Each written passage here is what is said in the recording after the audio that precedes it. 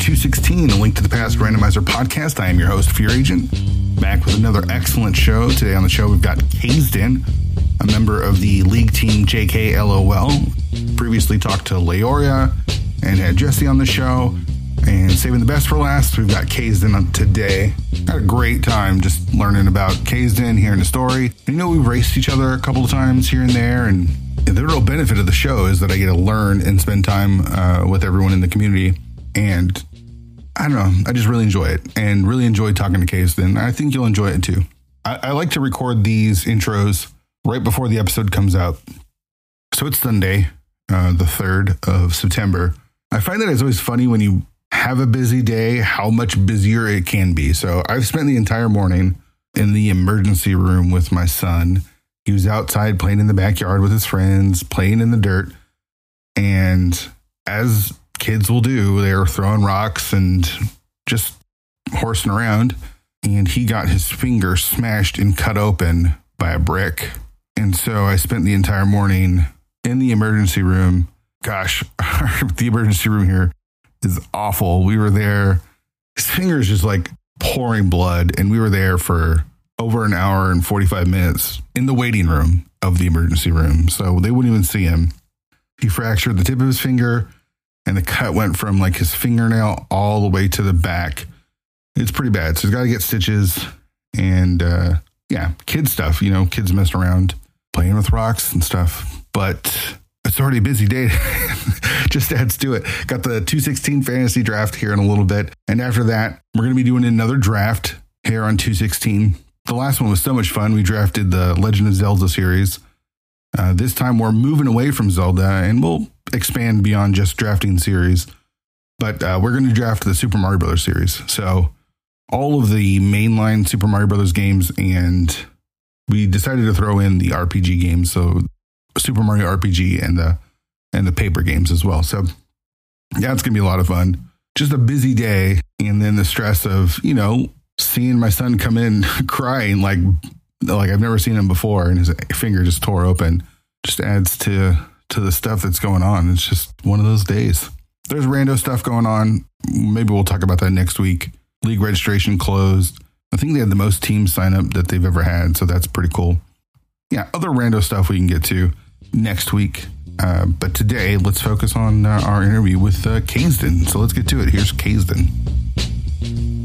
All right, Kaesden, super excited to have you on the show, man. I think this completes the whole JKLOL team, which is pretty cool. Sorry you were the last one of JKLOL. I mean, someone has to be the last, right? Yeah, exactly. Someone does have to be the last. Yeah, I'm just super excited to talk to you. I know we've had a little bit of interactions. I know we've done some racing together and stuff in the past, but I don't really know your story. So thanks for doing this, man. I really appreciate it. Yeah, no, thanks for having me on. Appreciate it. So as far as gaming goes, were you gaming as a kid? Yeah, I pretty much always have been. Really? Did you start with a Nintendo? With the original Nintendo?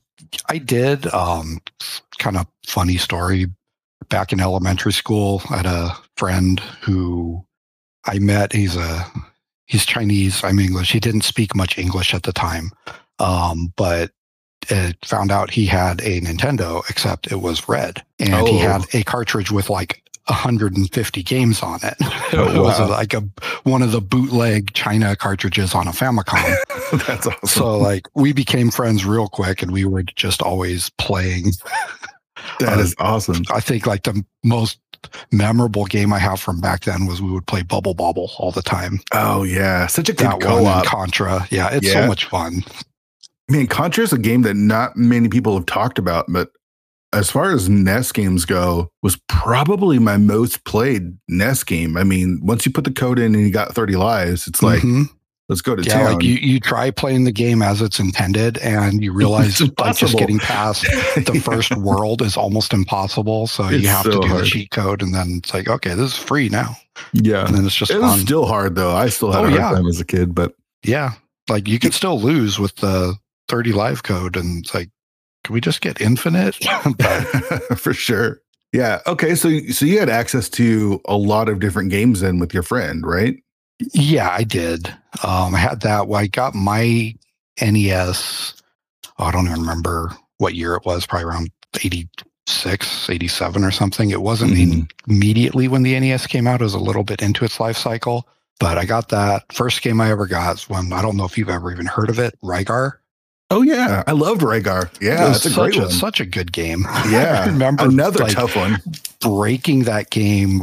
Like, I don't think I ever beat it because, the game is insanely difficult. But, you get on the overhead levels, and you could just start glitching all over the map. It was so broken. But you could just run everywhere and find stuff. And I have a lot of fond memories of that game. Yeah, so do I. I think that was like the first game that sort of, even more so than Zelda, gave me like a love for fantasy stuff. Yeah. Because it's even more fantastical than the original Legend of Zelda. At least in my mind it was. Maybe I'm wrong. But it was weird because like when I got the NES, I got it for Christmas and I was kind of expecting it's like, oh, I'm going to have Mario and Duck Hunt and all the stuff that comes with it.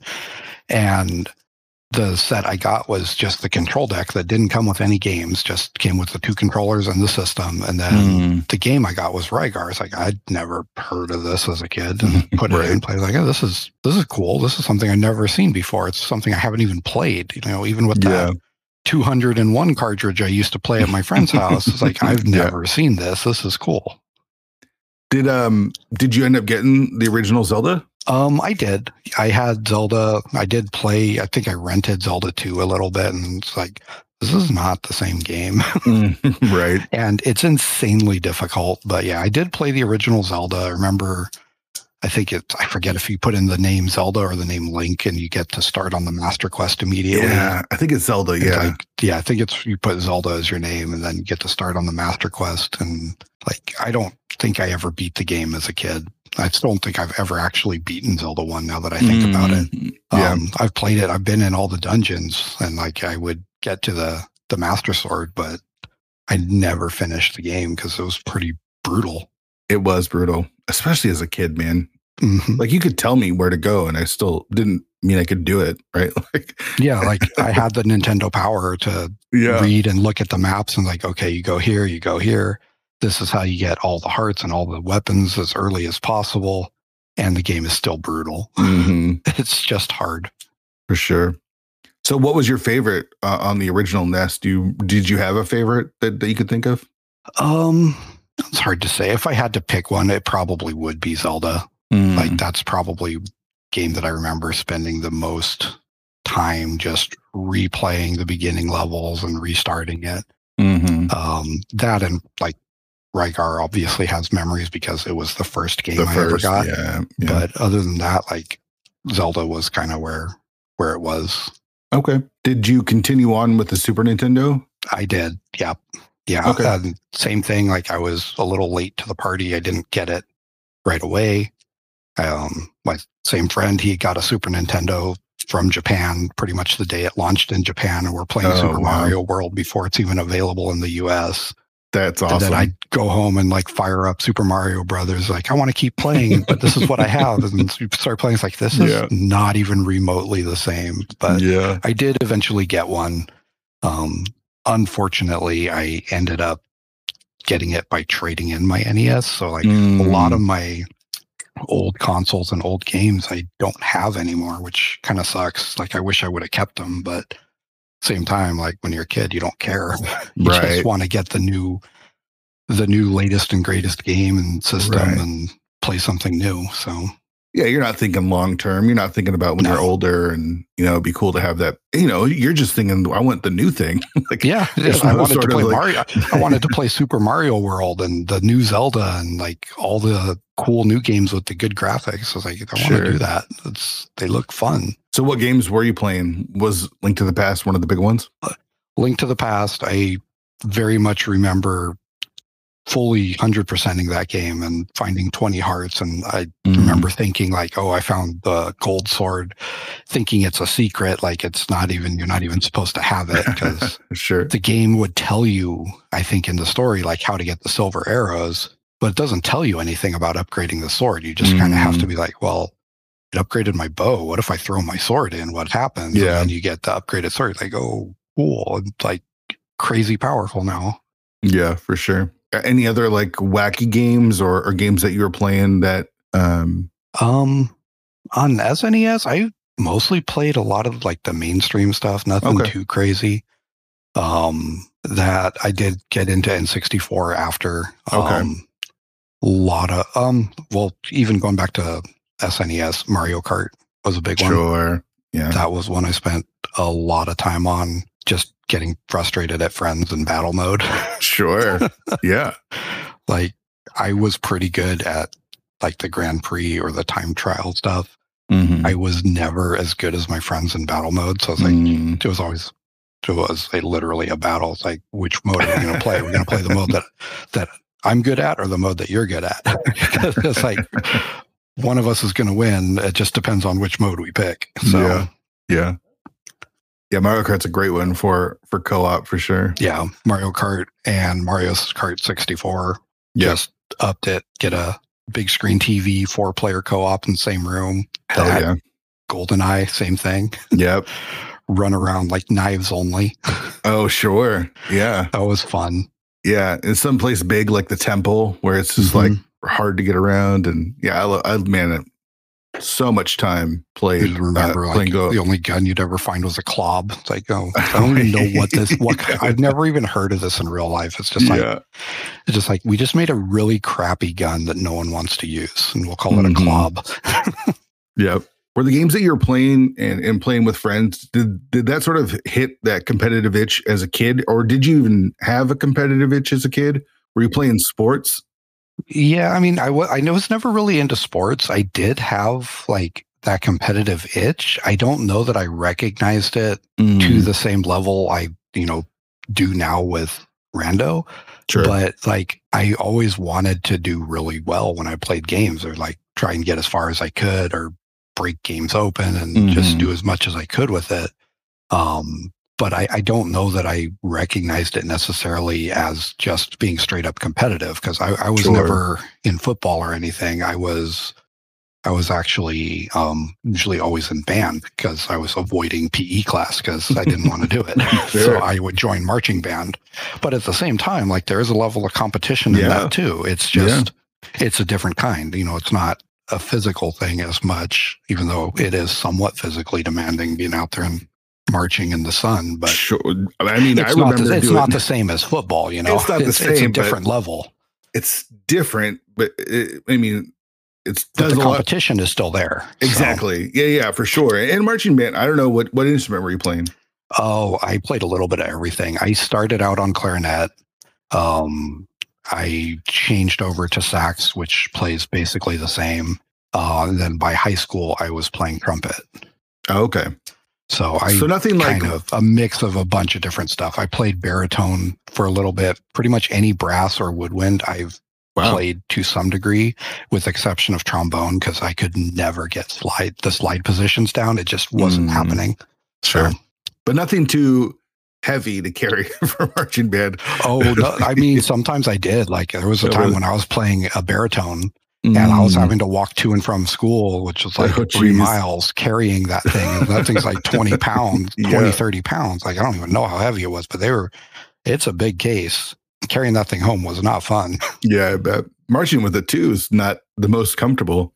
No, it's really not. Like, but the thing is, it doesn't really matter what you're playing. Like, the uniforms are so heavy. Oh, right. And when you're here in Southern California, and like, depending on what time of year, it can get close to middle of summer, and like, it's hot when it's 90 plus out there, and you're wearing this multi-layer, super heavy uniform. Like, you're just standing there sweating all day. Sure.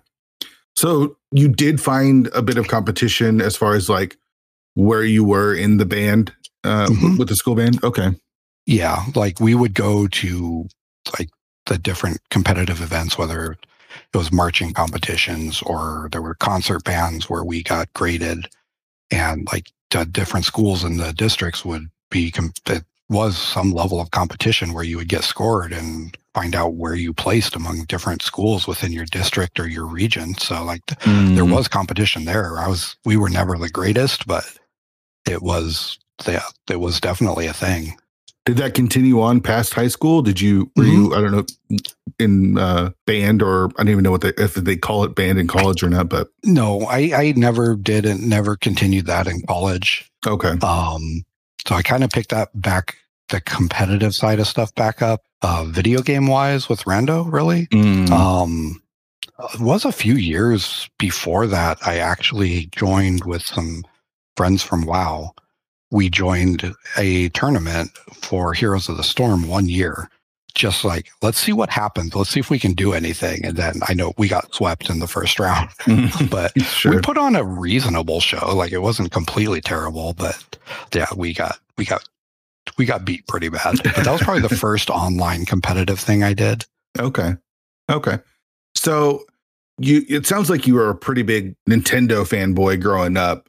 Mm-hmm. Did that stay the same as the console wars began to heat up a little bit between the Xbox and the PlayStation and stuff? I mean, it kind of did, but once PlayStation came out, like, that kind of ended. I never really went over to the Sega side of things. Mm-hmm. I think the only Sega system I ever owned was a Dreamcast towards the end of its life. Oh, okay. Right after they were starting to cancel it, like, you could go into Best Buy and get them for $20. Yeah. So you buy that for $20, and then you get $20 worth of blank CDs, and you just burn it from all your friends. And that's why the Dreamcast failed, because you could just burn games there was no copy protection at all on it. Oh, really? Pretty much. You didn't have to chip it or anything. You just put a burned disc in, turn it on, and it worked. There was nothing to it. I totally forgot about that. Wow. Yeah, it was kind of crazy. So I still think that's a large portion of why it failed, because people just weren't buying games. Sure. Yeah, that makes sense. I mean, because the games were good on the Dreamcast. Yeah. No, they had some really good games. A lot of the problem was, like, they had the 32X came out. Then they had the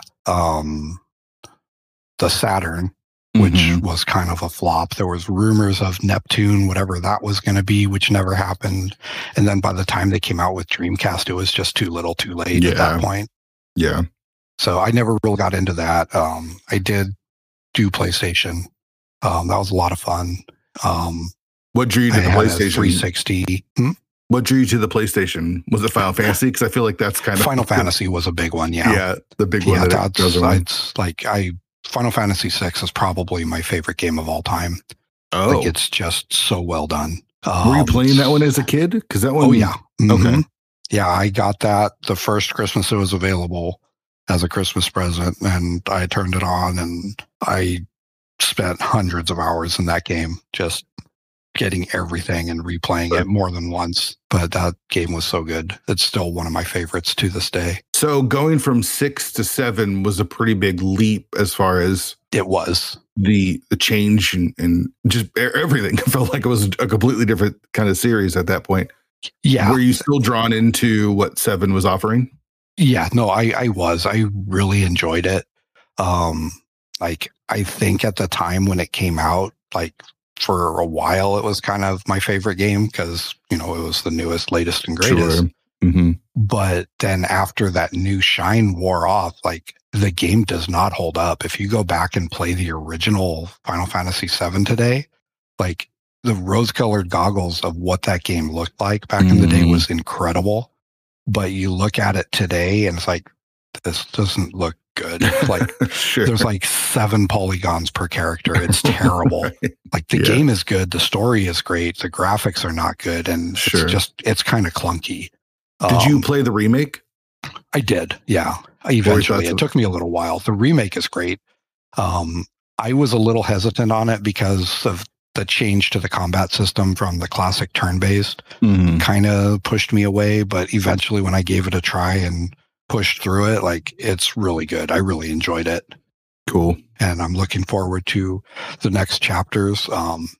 I've kind of accepted the differences in the story. I know they changed some stuff, and there's kind of expecting that there's going to be even more changed in the last 2 chapters, but kind of wait and see. I just kind of accepted this is all right. Sure. And you still have the original, right? You can always go back to the original. Yeah, exactly. The original is still there. It's not going anywhere. Yeah. So you moved on to PlayStation and Xbox. You said you got a 360? Yeah, I had a 360. It was probably the last. PS2 and 360 were probably the last real consoles that I really got into very much. Okay. And they were PS2 I had a decent amount, but 360 was kind of limited.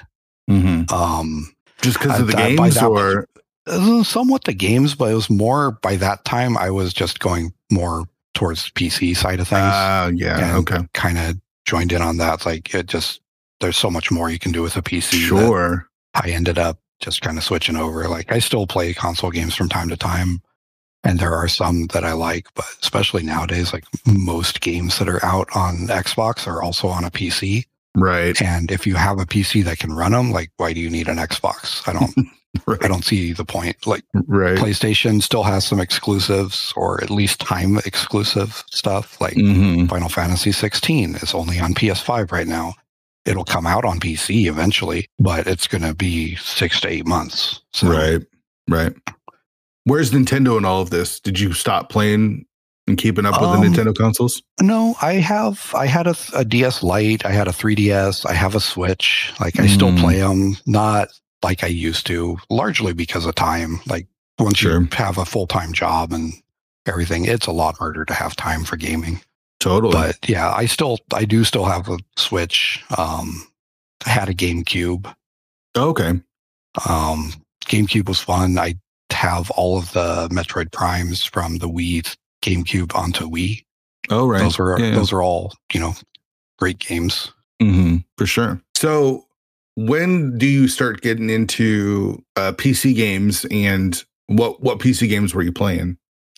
So PC I got into it in junior high. I always wanted a PC. My dad always said no, because he knew the first thing I was going to do when we brought it home was install games on it. He's like, I'm not buying you a $3,000 video game machine. Yeah. Eventually he caves and he's like, we're getting it, but this is only for school. You're not playing any games on it. I was like, yeah, okay, I get it. I understand. And then the day we brought it home, I already had the discs for SimCity. And that's awesome. loaded that on the same night. And I told him, this is the only game I'm going to put on it, I promise. That ended up to be completely a lie, but sure, like that also kind of kicked off to get me into my career. Like I work in IT now, and that probably would not have happened if I did not have that first PC and start tinkering with it and breaking it and fixing it, and just mostly being self-taught on everything on the PC. I just kind of figured it out as I went along, and I got in early enough that things were easy to learn. Sure. And then once you learn it, keeping up is a lot easier than jumping in from scratch when you're later on. Right. So the PC kind of grabbed a hold pretty early with that SimCity.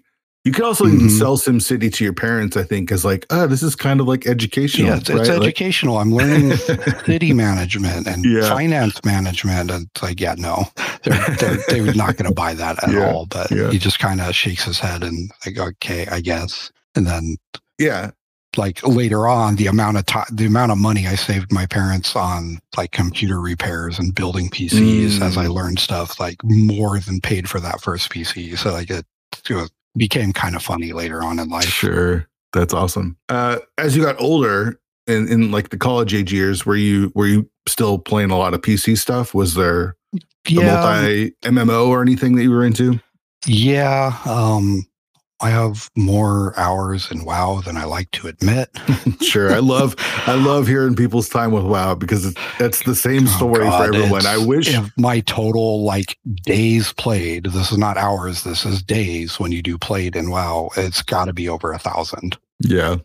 Like 1,000 days of just sitting. That's like 3 years of playing WoW over 15, spread out over 15 years. And like, there's a lot of idle time while you're just logged in, but not actually playing. But even still, like that's a lot of time. And like, if you add up the number on all your characters, it's like, it's a scary number. But I played that pretty much from when I was able to get into the beta initially before it launched. Oh, wow. Up through Legion, I had a sub constantly, and I was playing it to some degree of how serious I was for on and off for quite the entire time. Then after that, it just kind of started fading, and I finally got out of it after the latest couple expansions. And I kind of don't miss it. It's like I don't miss the wrangling herds of people to do raids and get everyone to get along, have their schedules line up. So, it's a pain trying to raid. Sure. Yeah. It's fun though, right? Like there was something to it. It's just, No, at some point it becomes. I don't regret the time I spent there. It was a ton of fun.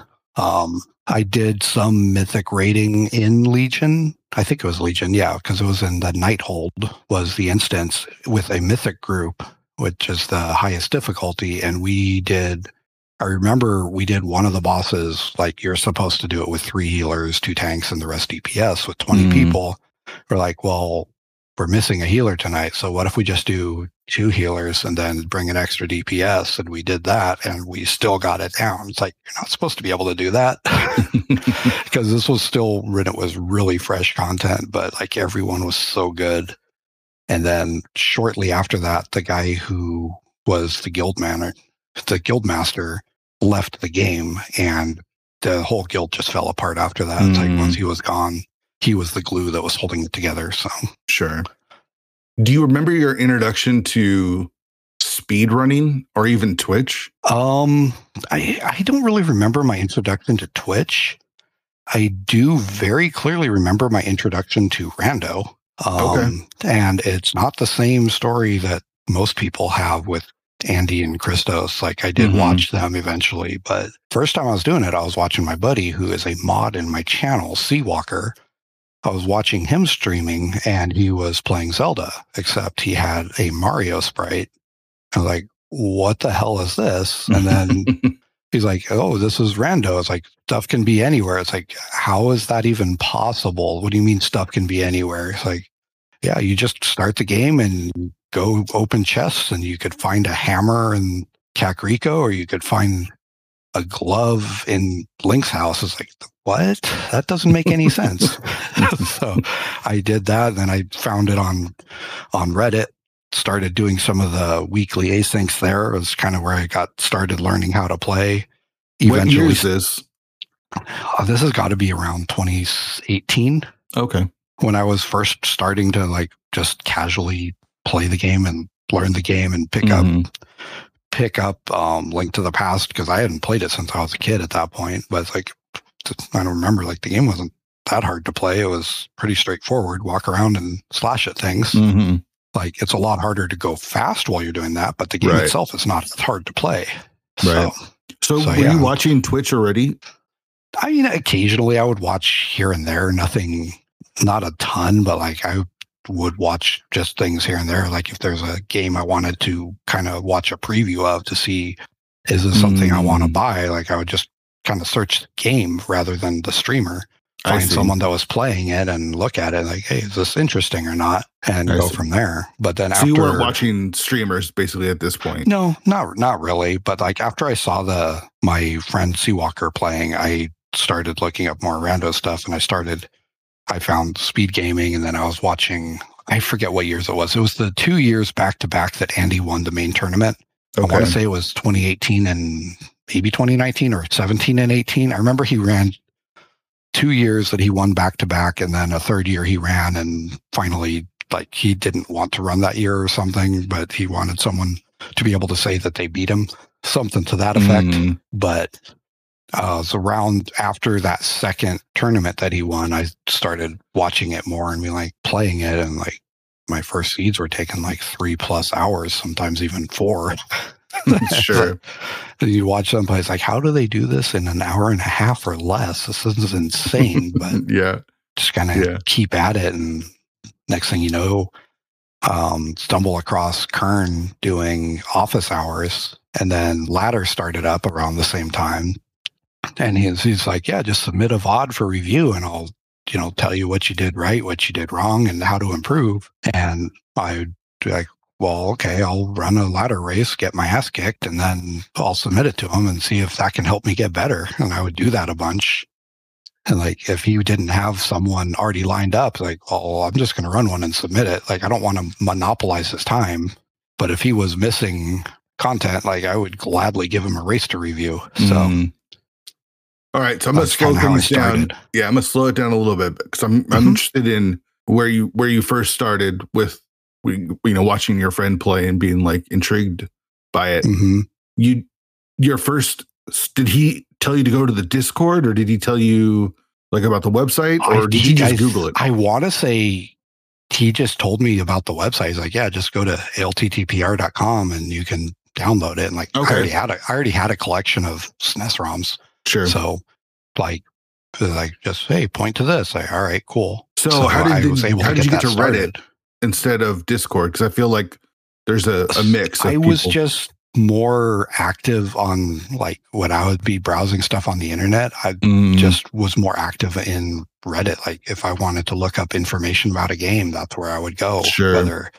Whatever the game might be, like that's just where I went. Like there's always going to be good information there.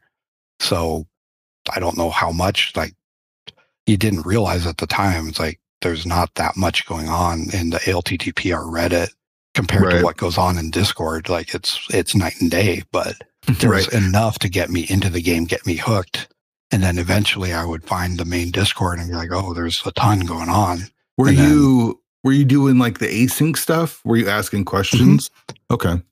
Yeah, like I would run it. I would sometimes watch a VOD from somebody who had a better run and try and see like what they did and just try and figure it out. But like I was always stuck around just being a little over 2 hours was about the best I was able to get to on my own.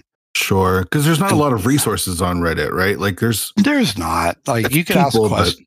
There's people there. You can ask questions and like I still see it today. Like people that are playing super casual will be like, hey, I'm stuck. I think I have a broken seed. It's like, well, no, you don't have a broken seed. That's not a thing. Like, unless you're doing insanity entrance, there's about 0% chance that you have a broken seed. It's not possible. You're missing something. Sure. So, okay. So how long are you doing just the Reddit stuff and the stuff on your own before you get introduced to Discord and start getting more involved? Probably about a year and a half or so. I think the way I stumbled into the Discord stuff was like Kern had posted about office hours on the Reddit. I started watching him there. Somehow that landed me in Kern's Discord. And then from there, you just start finding links. You find the main one. And he had mentioned the mentor tournament. And I was like, wait, what do you mean mentor tournament? What is this? And so I started Googling that. And then I found out. And that's how I got into the GMP Discord. It's like, if they ever do this again, because this was after the very first one. So it's like, there's no guarantee they're ever doing it again. Right. If they ever do this again, like I'm going to submit and I'm going to join that and I'm going to try and get good at this game. And that's basically what happened as soon as it was available. So I was like, please don't disqualify me for having played too much because I had ladder races already. Sure. So, yeah. So you joined the mentor tournament then, right? Mm-hmm. And is this the 40 bunks class that you're a part of? Mm-hmm. It is, yeah. In 2020. Yeah. Yeah. It's me, Leo, Jesse, sort of. He didn't actually join the tournament, but he kind of got started in the community around the same time. Vortex. CJ. I mean, CJ doesn't play anymore, but, and he started at the time, it was a CJ's whatever awesome fun server and then named it 40 bonks and I guess it just became the place history from there. Yeah. It's the place that everyone from the 2020 year just kind of gathered because that's where we had a home. Sure. And I give all the credit in the world to CJ, which I kind of hate to say in public, but he did a really good job getting that community set up and started and letting it thrive. So now it's kind of there's a place like we welcome anybody who wants to join. So sure. So this is 2020. Mm-hmm. We're all stuck at home. So obviously more people are playing rando. You join the mentor tournament. You start making friends. Tell me about that experience in the mentor tournament for you, and how quickly because I would say that from the outside, the 40 bonks are really good friends with each other, like actual friends. Yeah, more so than the game. Even I think part of that is just because of, everybody working from home and not going out as much because of all the COVID stuff. Like we just interacted, even though it was online, like we were hanging out with each other every day, pretty much. Like that's where there was nowhere to go. Nothing was open locally. So just hanging out online and we just, we talked to somebody that many days in a row for that long, like you're bound to become friends. Right. And then you just kind of grows from there. Sure. So tell me again about your time in the actual mentor tournament. Did you find yourself growing in your skill, and who was mentoring you? Do you remember? I definitely did. I had Gamachu, Shireen, Kern, CJ was for one of them. I'm trying to remember who else, or that might have been the whole list. I mean, Gamachu, Shireen, and Kern, that's a pretty good trio. It's kind of a who's who of Rando back in the day. It's like, sure. I found a good name. The funny thing is, like, when I first joined, like, Shireen reached out to me and be like, hey, I saw you joined. I just wanted to reach out, see if you needed anybody to mentor you. Like, I didn't have a clue who Shireen was at the time. I had no idea. I was like, yeah, sure. This is my schedule and we'll talk. Then we started talking and doing the races. It was like, yeah, it's, you want to do good in mentor tournament and get a Shireen route. It's like, that was fun. Like, if you can survive and go where he tells you to go, you're going to do well. Yeah. But then when you get to the unmentored stuff, it's like, now you got to remember, like, what would he tell me to do right now? And kind of figure it out on your own. It's such a different world. Yeah, for sure. I bet he recognized your name from Reddit, because I know he could have. I know he does lurk there. Yeah. I know he lurks around there. I've seen him post occasionally, so he may have seen my name there before. That would be my guess. So how'd you do in that tournament? I was in the gold bracket. Nice. I only lost, I want to say 3 games. It might have been either 2 or 3 games. And they were both to Floyd, who later turns out got the old boot. So right. I don't know what would have happened if he had been caught sooner. I don't know if he was cheating back then. I have no idea. I just kind of assume, like, even if he wasn't there, like, I'm going to run into Scoopel, and I'm not getting past Scoopel. Scoopel is terrifying. He got good so fast. Yeah, dude's really good. Like, I'm pretty sure he was pretty much at sub 90 NMG level by the time we were in brackets there. If not, he was really close. So, like, I was maybe putting out like 145s to 150s and thought that's pretty good for a newbie. Sure. So, I mean, it is pretty good for a newbie. Yeah, I mean, it's not bad, but compared to someone who's doing sub 90 on the exact same content, like, right. Yeah. Like, you're saving 20 minutes over me just by moving better. That's insane. How do you compete with that? So did you find it was a good place for you to learn? I know it's kind of a silly question, but the mentor tournament really did its job in one, introducing you to racing, and then 2, preparing you for what racing was like competitively? It did a lot. And I think Jesse says it really well, was like, it gets you prepared for racing, but it also just gets you introduced to the community and gets you socializing with people and kind of gets you that group of people that you start talking to. Right.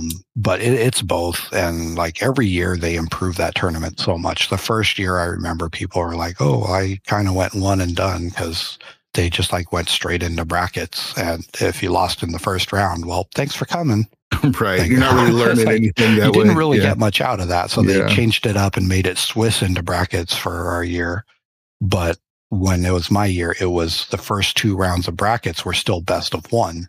So I lost that race, and like, well, that's that. Like, I don't know that I would have lost 2 in a row if it was a best of 3. I think I could have put up at least a 3-game series, but we'll never know. I lost the first game, so that's the end of that. Yeah. So you're racing now. You got a community with. Was it called 40 Bunks right away, or were you guys just hanging out in CJ's Discord? It was CJ's Discord. It was somewhere in the middle of that 2020 class. We named it 40 Bunks. It happened pretty quick. So effectively, it's been 40 Bunks the entire time. Okay. Like that was part of CJ's things. Like he couldn't dash cancel to save his life. So he's like, yeah, we're just we'll start a league team. We'll call it Team 40 Bunks, and we always get 40 Bunks, and will be our thing. I was like, okay. But it's like, well, how about making that just the server name? It's like that worked out really well. Sure. So you talked about League. You guys ended up joining season 3. It was you, Leoria, and Windfox for a different team name, right? What was your team name? Was under Please Clap. Okay, and the Please Clap name is based off of is it Jeb Bush? No. So that actually came from doing Jackbox. Oh, okay. We were doing Jackbox with Oro, I think, and some other people. And it was doing the robot rapping game. And I couldn't think of anything for one of the rounds. So I put autocomplete for the last line. And the last line was, please clap. Please clap. And it was so stupid. We just started laughing like, oh my God, that was amazing. And then we had already, me, Leo, and Winfox had already been talking about making a league team. So I DM'd them and I was like, hey, that's our team name. We're done. Just like that. And it was like, nobody had a better idea. So like, yep, that'll work. So that's what it was. That's how that got started. So tell me about your first experience with the league. You guys start in the open. You go 10-4, make the playoffs. Had to feel pretty good about your first season. We had a good run. Like I couldn't really ask for more for a first time out. Like we did really well. I think we were only a couple games away from getting invited in that first year. Like, and if had that happened, like JKLOL may not exist. Right. If we had made it to Invitational the first year. So it's hard to say. Mm-hmm. But yeah, we were really happy with how we did. Yeah, it looks like you went 6-2. Yeah, just a really strong performance. You guys come back for season 4. Winfox goes to another team. You guys bring in Jesse, and things kind of go pretty good. Yeah. Yeah, we just kept like grinding and practicing and racing pretty much every single night, with like 1 or 2 days a week that we would take off, but we would just constantly race. We did well. We were pretty well prepared that year. I know the story's been told from Leo and Jesse when they were interviewed, but we pretty much ended up picking up SMZ3 during league season because we had burned out on practicing so much. And like we were tired and we felt like we were already prepared. And like we would still play from time to time, but like SMZ3, you're also still playing Zelda. Yeah. So like we would do that. We'd learn the SM Hundo route to learn where all the items are in Super Metroid. And then, hey, now we can play SMZ3. Not well, like not fast. We're not going to be competitive in it because SM is a really hard game to go fast. Very hard. Yeah. It's another level on top of Zelda. So, but it's fun and it is playable. So. Man, it sounds like you guys had a blast that year. I mean, because season 3 and 4, I'm going to say 2 and 3 happened in the same season. Season 4 was in 2021, but within that 18 months span of time, it felt like you guys were playing a lot of rando, really building some friendships, and even moving into stuff like SMZ3. That's awesome. Yeah, no, we were just playing a ton. Like it's been good times the whole time through. Like it still is. Like we still play a lot. So you guys only lose 2 games in the regular season of season 4. Going into the season, did you guys think you might get called up to the Invitational? And were you okay, like playing in the open? So like we had talked about it, like, hey, if it happens, would we do it? Yeah. Like, and I'm not going to speak for my teammates, but like, was I expecting it? No. Like when I think the Invitational teams, like I feel like I'm getting close, but like at the time, I didn't really feel like, am I there yet? I don't know that I am. Like, I would say maybe I'm too hard on myself, but I always felt like I still have so much I need to learn before I'm going to be able to be competitive with that level of players. I want to say your team was definitely in consideration for Invitational for season 4. Yeah, and I feel like I heard rumors that we were in consideration, but like I have no idea. Like, we were cool playing in the open. Yeah. Like if we got it, cool. But if we don't, we'll just go earn it. Like we'll do what we can, and we're going to try our best to get there one way or another. And shit, in a way, I'd rather earn my way there too, because then people can't say, "Oh, you just got a lucky call." It's like, no, we went runner up in open league. Like we earned this. Yeah, we deserve to be here. That was a hell of a season. You guys only lost 2 games in the regular season, and then you beat the Rando Babies. You beat Zelda and Chill. Looks like you went 5 games against Oops All Foxes, and you got the win there. And then you came up against Bottles on Empty and took a loss. But once you got to the conference finals, you knew that you were going in the Invitational the next season.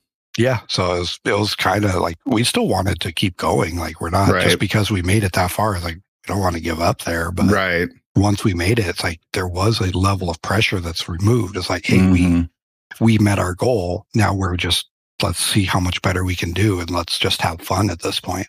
Yeah. What's cool about season 5, you get called up into the Invitational. It looks like you guys made the playoffs as well. We did. Which is, I think that's super awesome. I think both you and Bottles on Empty had gone from open to invitational and then made the playoffs the next year. Runs, yeah. And like, our attitude going into that season was just, we don't want to get relegated. Like, we don't want to be ping-ponged back and forth between open and invitational. Yeah. And like, so you see all the names that are in invitational. Like, I respect the crap out of everyone there. Like, they're all so good. And we know what we were in for. It's like, this is different. Sure. And the division that you were in was interesting because of how close everything was. If I remember right, weren't we in the division with the team that won the whole thing? Yeah, you definitely were. It was rough. You ended up losing to OK Dudes in the first round, which they put a whooping on us for sure. But like, they put a whooping on everyone. They're insanely good players. Like, I don't feel bad about that at all. Right? You can't, like, if you're going to lose to anyone, lose to the champs, right? Exactly. And so like, honestly, anybody in Invitational League, if we lose to them, like, doesn't feel like, it feels bad because you lost, but after like your initial reaction is over and you look at it, it's like, yeah, they're really good at the game. So that could have easily gone either way, and they earned that win. So definitely.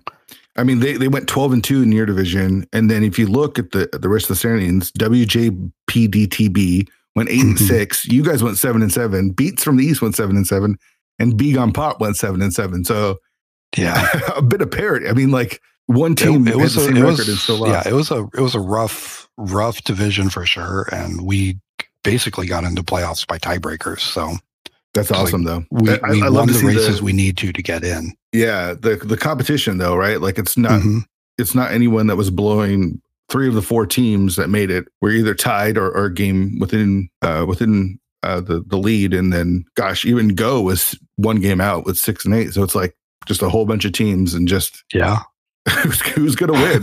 That's kind of fun. What about, there was so many teams there that all came from either the 2020 tournament or just 40 bonks in general. Like, there was a lot of us in that division. It was a lot of fun. Yeah, it's always better to play with and against your friends, for sure. What about like tournaments, others outside of the league, one-on-one tournaments? How's your performance been there in relative to how your expectations? Usually they're pretty close to in line. I was disappointed this year that I didn't make main, and I'm happy with the performance I put up in Challenge Cup. Like, I would have rather been in main, but like, getting second place in Challenge Cup is like, there's tough runners in there too. Like, I'm not the only one who didn't make it, who felt like they probably could have if they just do a little bit better on their asyncs. Sure. So like, it's still getting that far. It's tough. Let me ask you this: do you hate Alex Jass now? No, because not only did you played him in the finals of the Challenge Cup. I want to say you guys were playing. We just played in 80 keys as well. Yeah, that's right. He had game 2 of the Challenge Cup. I'm salty at myself. That was the one that against Alex Jass. Yeah, I just derped. I had him dead to rights in that race. I should have won that. There should have been a game 3, but that was the game where you were in Gannon and you ran out of magic. Yeah. And I thought I still had enough to get that last shot off. And you see the little bar of magic in there, and you go to light the torch with the lamp. When does the lamp not work when you can see magic in the bar? Right. And you just hear that dit, like, oh no. Yeah. Like, you know who you're playing. You can't do that. There's just no way. You can't get away with that. So sure. Like, you fall and you flute, you keep going and hoping for the best. But then, the dot done came in. It's like, yep, that's not surprised. I'm just forfeit right here. So sure. But you got to be proud of the performance. I mean, second place is nothing to sneeze at. I mean, No, it takes a lot to win. I don't care if it's main tournament, Challenge Cup, Cas Boots. I mean, all of these tournaments they're are insanely hard. difficult. They're insanely difficult. But and like there's a certain level of luck you have to be able to win a tournament. Sure. Like there's an amount of skill you have to be good enough to capitalize on getting the luck. But at the end of the day, like someone's going to go to the right places first. Mm-hmm. And if your skill levels are remotely close together, like the person who makes the correct choice is probably going to win more often than not. Right.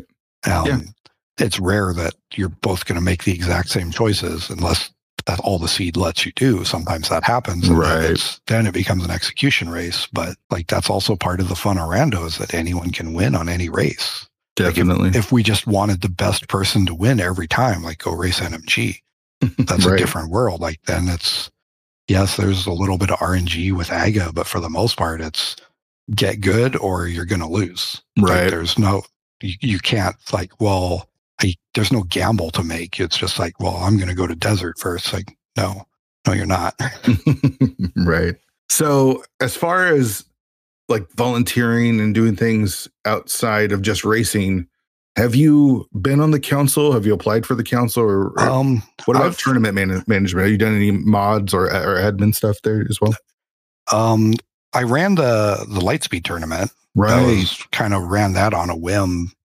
Was a couple of years ago, and I've been wanting to do another one. I just haven't had time because of all the other tournaments and stuff I've been doing. It's hard to keep time to do that as well as do all of that, especially with work picking back up. It's been tough, but I did that.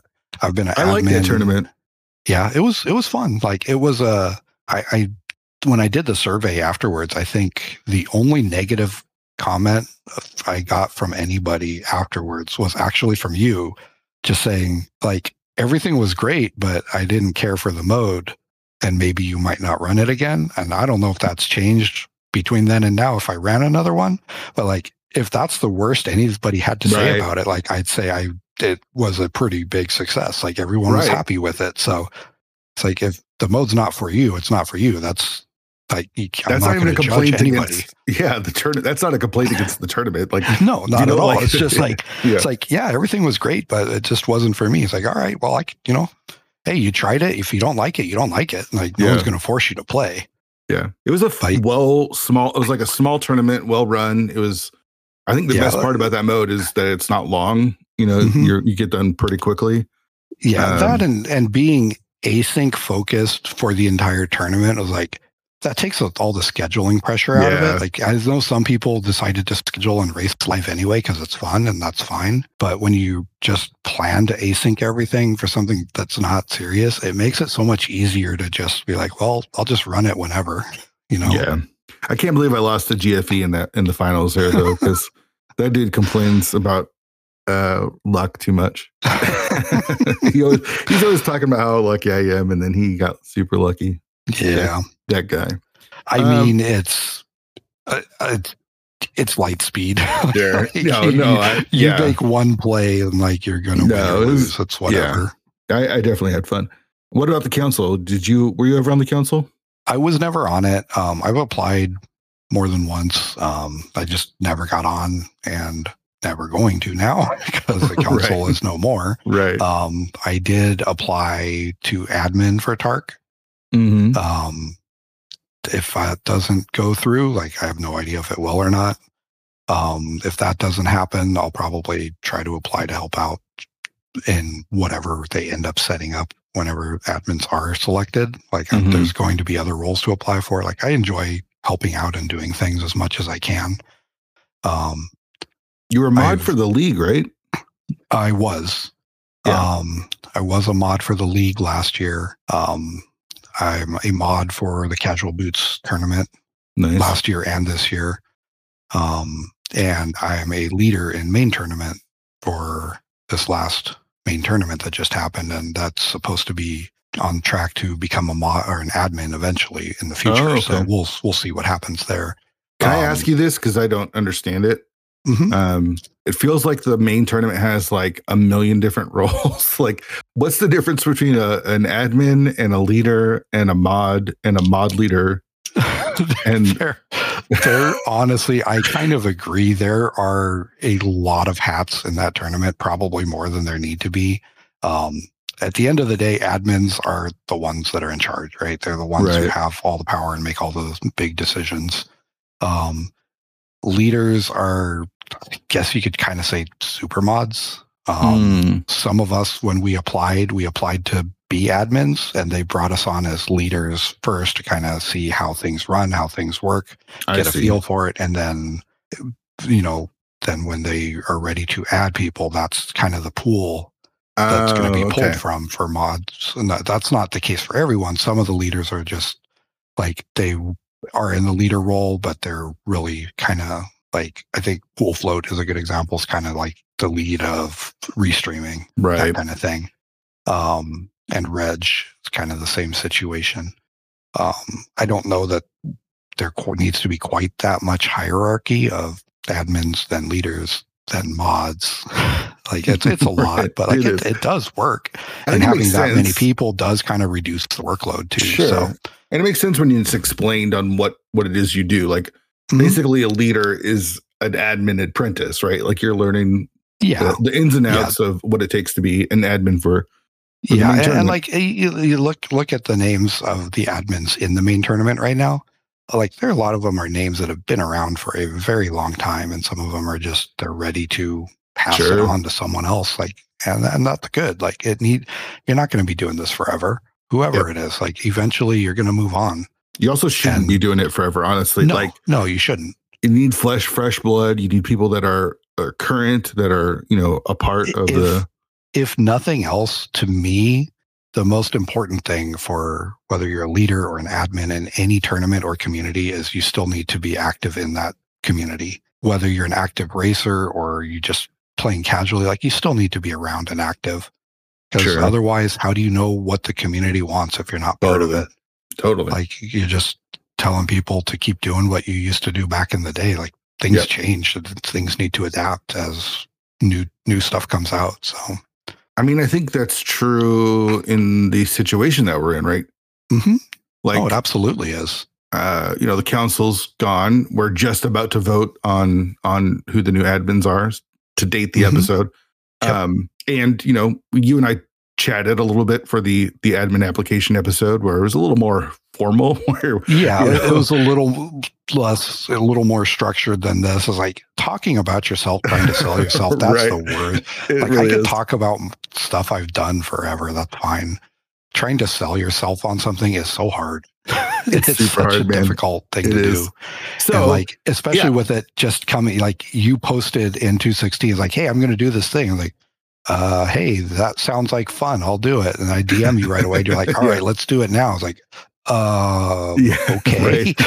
It's like, shoot, I wasn't quite prepared, but the JKLOL crew had the least amount of time to prepare because Leora even helped me come up with this question. So you had a little bit more time than she did. But we were all on voice when you had posted that. Like, hey, Fear just posted a thing. Like, we need to probably ping him and be like, let's get in on this. It's because we know we had all applied. So So outside of you're trying to sell yourself, what's your take on all that's going on with like the council and Tark and all that? And how do you see it going? I mean, I think this is going to result in some needed change. Like things were getting kind of stale the way they were being run.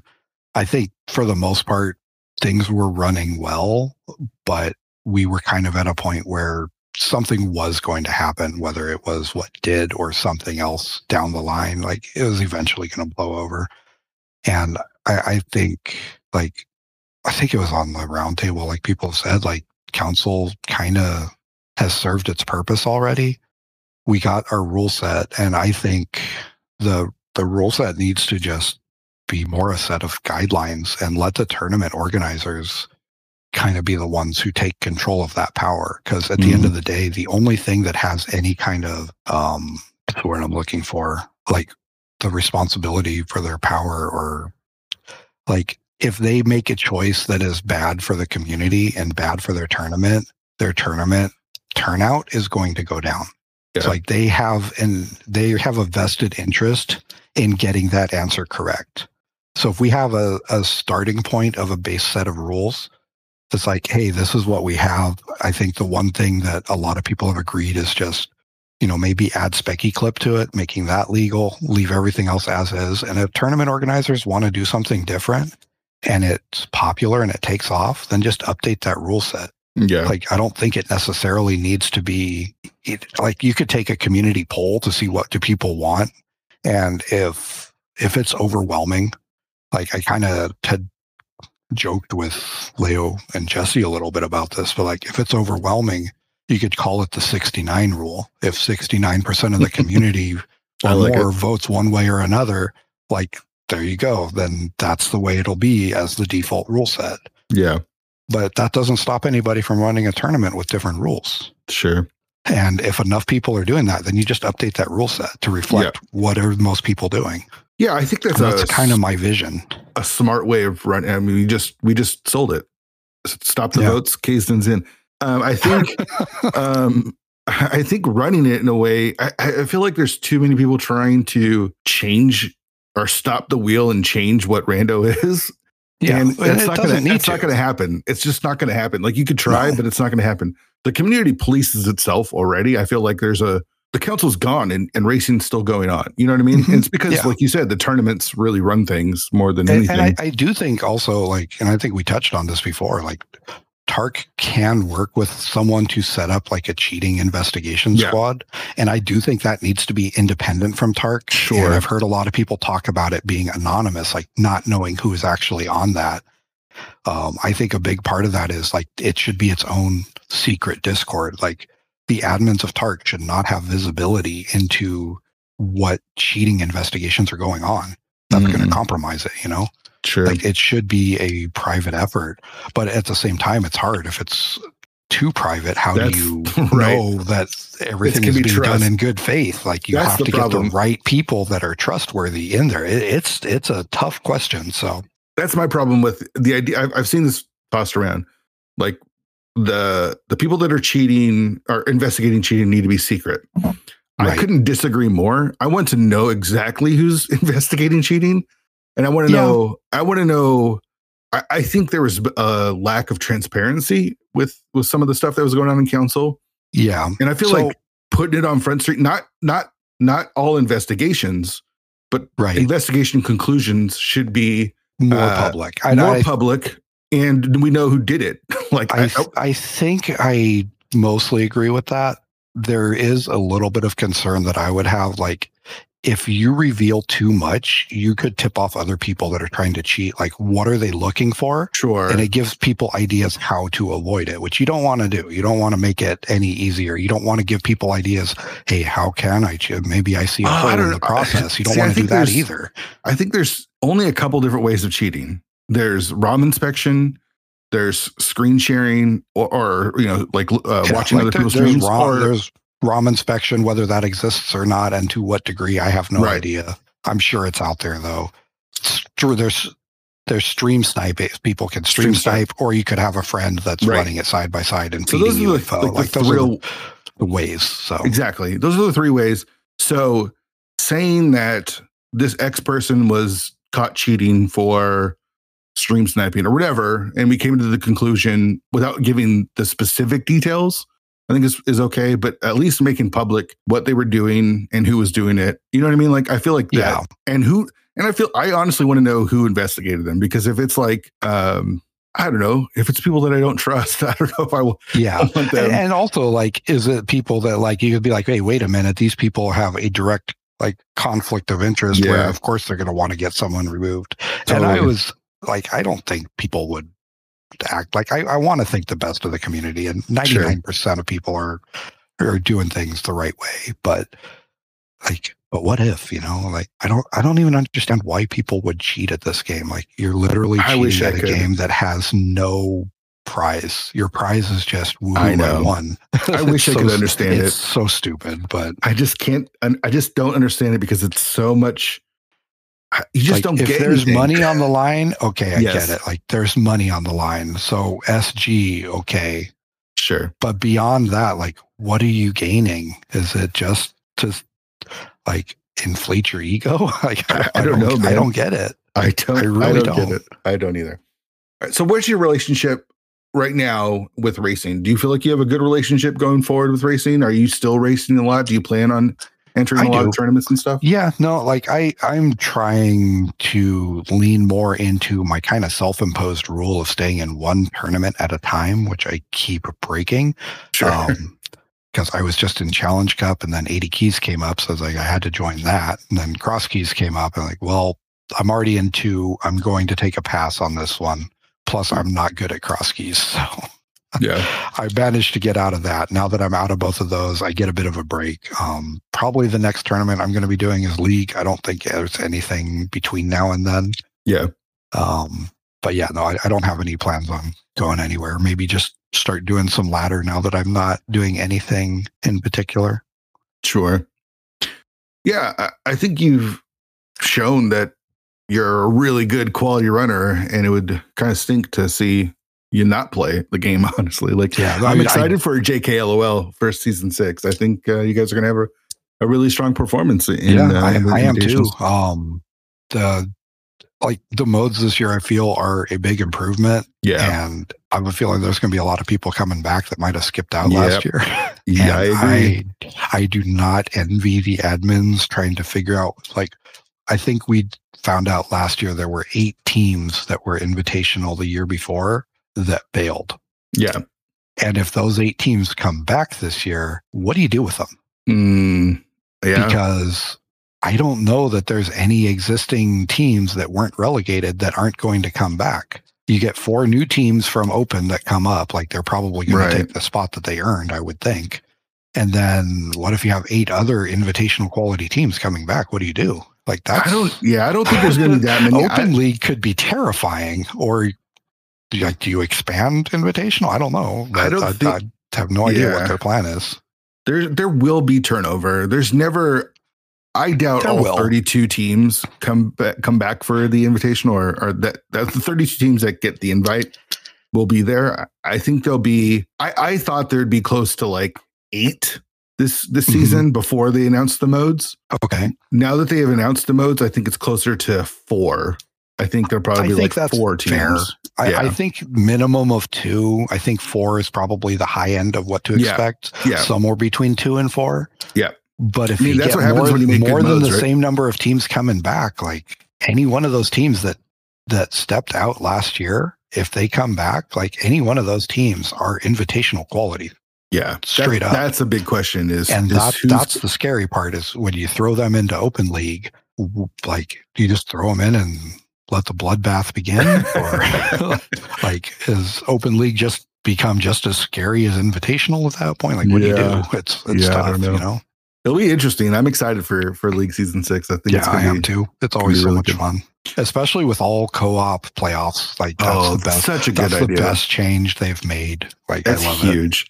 It. Like I was saying to them, I was talking to some of the admins. Like I wish I thought of that. That's such a good idea. Such a good idea. It really is. And now that the pendants don't mean anything, you guys can put your pendants in correct order and get your actual JKLOL. Like, we can put it in the correct order, or we could just screw with everybody and do it in the wrong order just to be jerks. Yeah.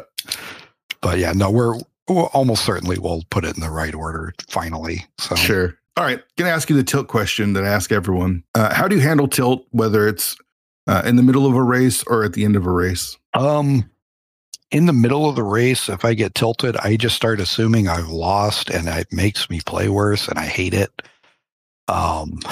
It's like after the race, I think I deal with it better. Like I'm one of those people that I can take a loss pretty hard at the moment, but like a few hours later or the next day at the latest, like I'm over it. I just move on. Like I don't hold on to it. It's just a game.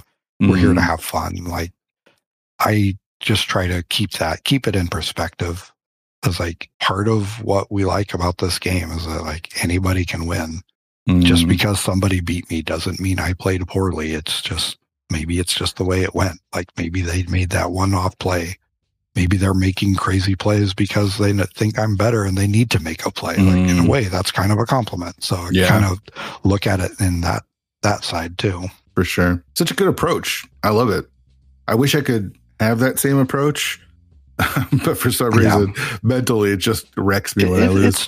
It's tough. Like I get it, but I do think it's good to just try and keep that in perspective. That it's just a game, and like even if you lost, you get the same prize as the person who won. So, except for maybe some fake internet points. That's about it. Right. Yeah. No, it's such a good, healthy perspective to have that, is something that a lot of us could use, is just keeping that in perspective and knowing that, like, you know what, it is just a game and it's okay that you lost. And my personal value doesn't need to be tied towards whether I win or lose a rando game. Just let it be what it is and have fun with it. And through that, you could probably have more fun racing for sure. Yeah. All right, man. Thanks so much for coming on the show. I had a blast. And I did sorry too. You were the last of the JKLOL, but I should have maybe done Leoria last, but I'm just kidding. You could have got us in order. There you go. Yeah, man. Thanks for doing this. I really appreciate it. Yeah, no, it was fun. Thanks for having me on. Big shout outs to Kaesden for coming on the show. Really appreciated him joining us, and I just really enjoyed talking to Kaesden. I love how chill he is. I love how laid back he is. I love his approach. Yeah, I just find him to be an awesome dude, and it was really cool to hear his story. So huge shout outs to Kaesden for coming on. So this Thursday, we'll have the Mario Draft episode, and then next Monday, we have Sabo Tender. If there's an episode that you have to listen to and you listen to no other episodes, it has to be the Sabo Tender episode. Sabo is just the best, and I had so much fun chatting with him. So excited for you to hear that. So come back next week and hear from Sabo and his amazing story, and just an awesome dude. I love chatting and hanging with Sabo. So you don't want to miss that. That's next Monday. Make sure you join the Discord. 216pod.com has the link to that. Football is this week, so super excited about that. We've got 216 Fantasy if you want to follow along with that. And if you listen to this before games kick off on Thursday, when week 1 kicks off, we did open up a 216 survival football pool. There's no cost. It's just for fun.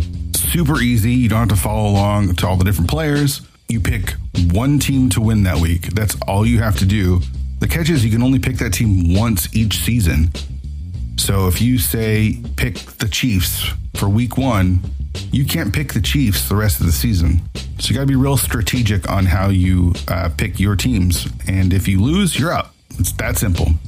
Super fun though. Survivor pools are always a blast. So there's a link to it in the Sports Talk channel of the 216 Discord. So check that out there. Subscribe to the show wherever you get your podcasts.